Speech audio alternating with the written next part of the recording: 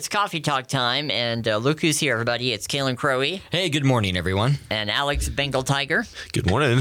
Good morning to you. So the weather is turning foul on us here. It is. As we approach the weekend, it's going to get a lot colder. A cold front's moving through our area in the Midwest. So make sure you're prepared and you have some extra sweaters on hand. On that note, he says, I have a list here of things everyone should keep in their glove compartment. This is according to a mechanic. Which mechanic? I have no idea. A mechanic. One mechanic. And somehow I've got this list. So what do you guys have in your glove compartment? Crowe, and don't look at the screen. Okay. What do you have in your glove compartment? Okay, so in my vehicle, before I travel, and most of the time, I always have a pair of jumper cables. Oh, that's good. I have a tire inflator that I can plug into my cigarette lighter that I can inflate tires with. Now, is that the same thing as a tire pressure gauge? I also have a tire pressure gauge, yes. Okay. I have an extra blanket. I have some candles. I have some road flares. I have like a reflective vest in case I have to do car work outside. You can tell that I have all this stuff because I've broken down on the side of the road many a time.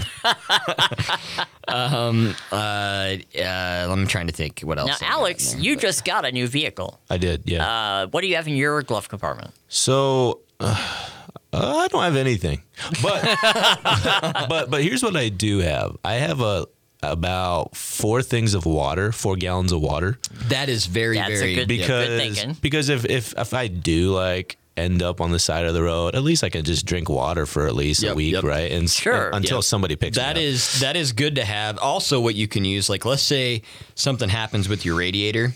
In a pinch, you can put some extra water in your radiator to try to get down the road a little further. It's not recommended to do that for a long amount of miles because it can really mess your your radiator up. But to have extra water to mix it in with that antifreeze can help, But water's good. Gloves, like an extra set of gloves, would be like a essential, hat. yes. I got those too. I got 2 really warm blankets, and then a flashlight. A flashlight, yep, got one of those, yep. Now, this is interesting because a lot of the things you guys are mentioning are not on this list. But there are some interesting things, so I'll go through their list and we'll see. Number 1 is flashlight. You guys both mentioned that. Number 2, your vehicle's manual. Do you have your vehicle's manual in your glove box? I always have my manual, yep, just Very in case good. you need to refer to it. Number 3, proof of insurance and registration. Yeah, everyone's supposed to have that. Yeah, I think you should have that regardless of whether there's a storm. Well, yeah, that's all year round. Good policy. Tire pressure gauge we mentioned. A mini first aid kit. Now, when I travel extensively and I have like a bag of stuff, I have like a mini first aid kit in my bag. So Okay, well, I mean, that's it's not good. in my car I necessarily. mean, you never know. Goodness knows a bad cut could cause all kinds of problems. It'd be good to have that. Pen and paper, which I suppose is... I mean, if you have a cell phone... I mean, what's that for? Are you going to write like a love note to somebody if you're stranded? Okay, now here I will say, Dear Mildred, I did have a I've pen. been pulled off by the side of the road. This is why.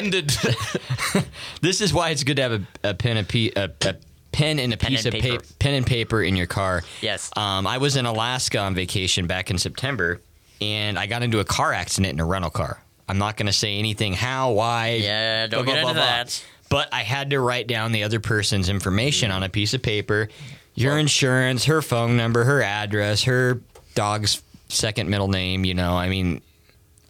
Now, see that? There you go. There's why you need pen and paper in your glove box. Number 7, a multi-tool. Yep. Including pliers, screwdriver, and a small knife. That could come in very handy. I always have like a screwdriver or something in the car, but I usually put a multi-tool in my bag if I'm traveling extensively. That makes a lot of sense. And last but not least, spare fuses. Good to have backups in case you blow a fuse. And you can reference your vehicle's manual if you don't know how to replace a fuse. So it's weird that there's go. not a Bengal tiger on that list. Every vehicle should have a Bengal tiger. I mean, it might kind of freeze, and we don't want that. That would be a problem. They have a thick, heavy fur, don't they? Well, it depends on the tiger. Also, why are we talking about tigers? How I about have no this? idea. Shift focus a little bit. A couple of things I want to talk about. Yes. Because we're talking about the weather, Alliance is at Shadron on Friday, so I'm going to Chadron on Friday. And I heard up north there's going to be a little bit of weather potentially. So I don't know if I should be worried or not, because as you know, I'm going to the game to broadcast on Friday night. Chadron always seems to get a little worse than we do as far as the snow goes. They do. Up north in Dawes County and Sioux County, they do get worse weather than us winter-wise most of the time.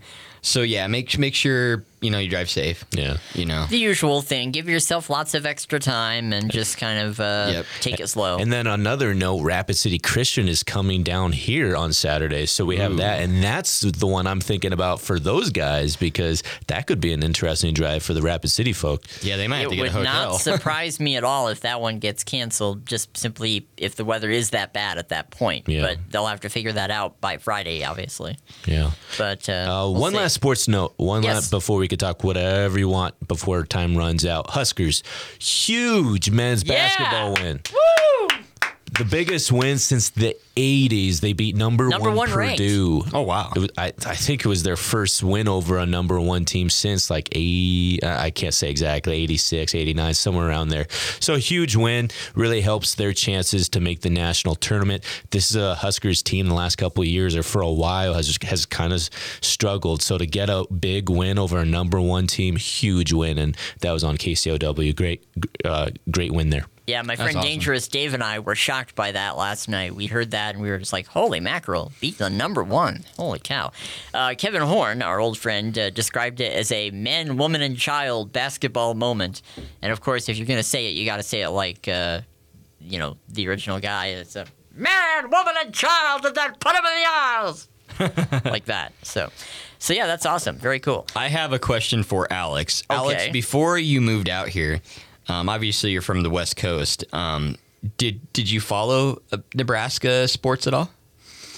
Well, I think not like super closely, but also I broadcasted in Iowa, which is pretty close. Yeah, right next. And Iowa plays Nebraska all the time. So like I would know Nebraska more than the average person from my hometown of 20 people near Seattle. So, but yeah, obviously I know a lot more about the Huskers now in the last 6 months. But yeah, I mean, a lot of good things for the Huskers right now. And obviously we just had the big retirement for Jordan Hooper, and her jersey, and how sweet that was. So a lot of great stuff going on right now. Absolutely. Oh, yeah, definitely, yeah. That's going to do it for Coffee Talk today, everybody. Have a fantastic day. Be safe, be warm, and we'll be back with you again tomorrow.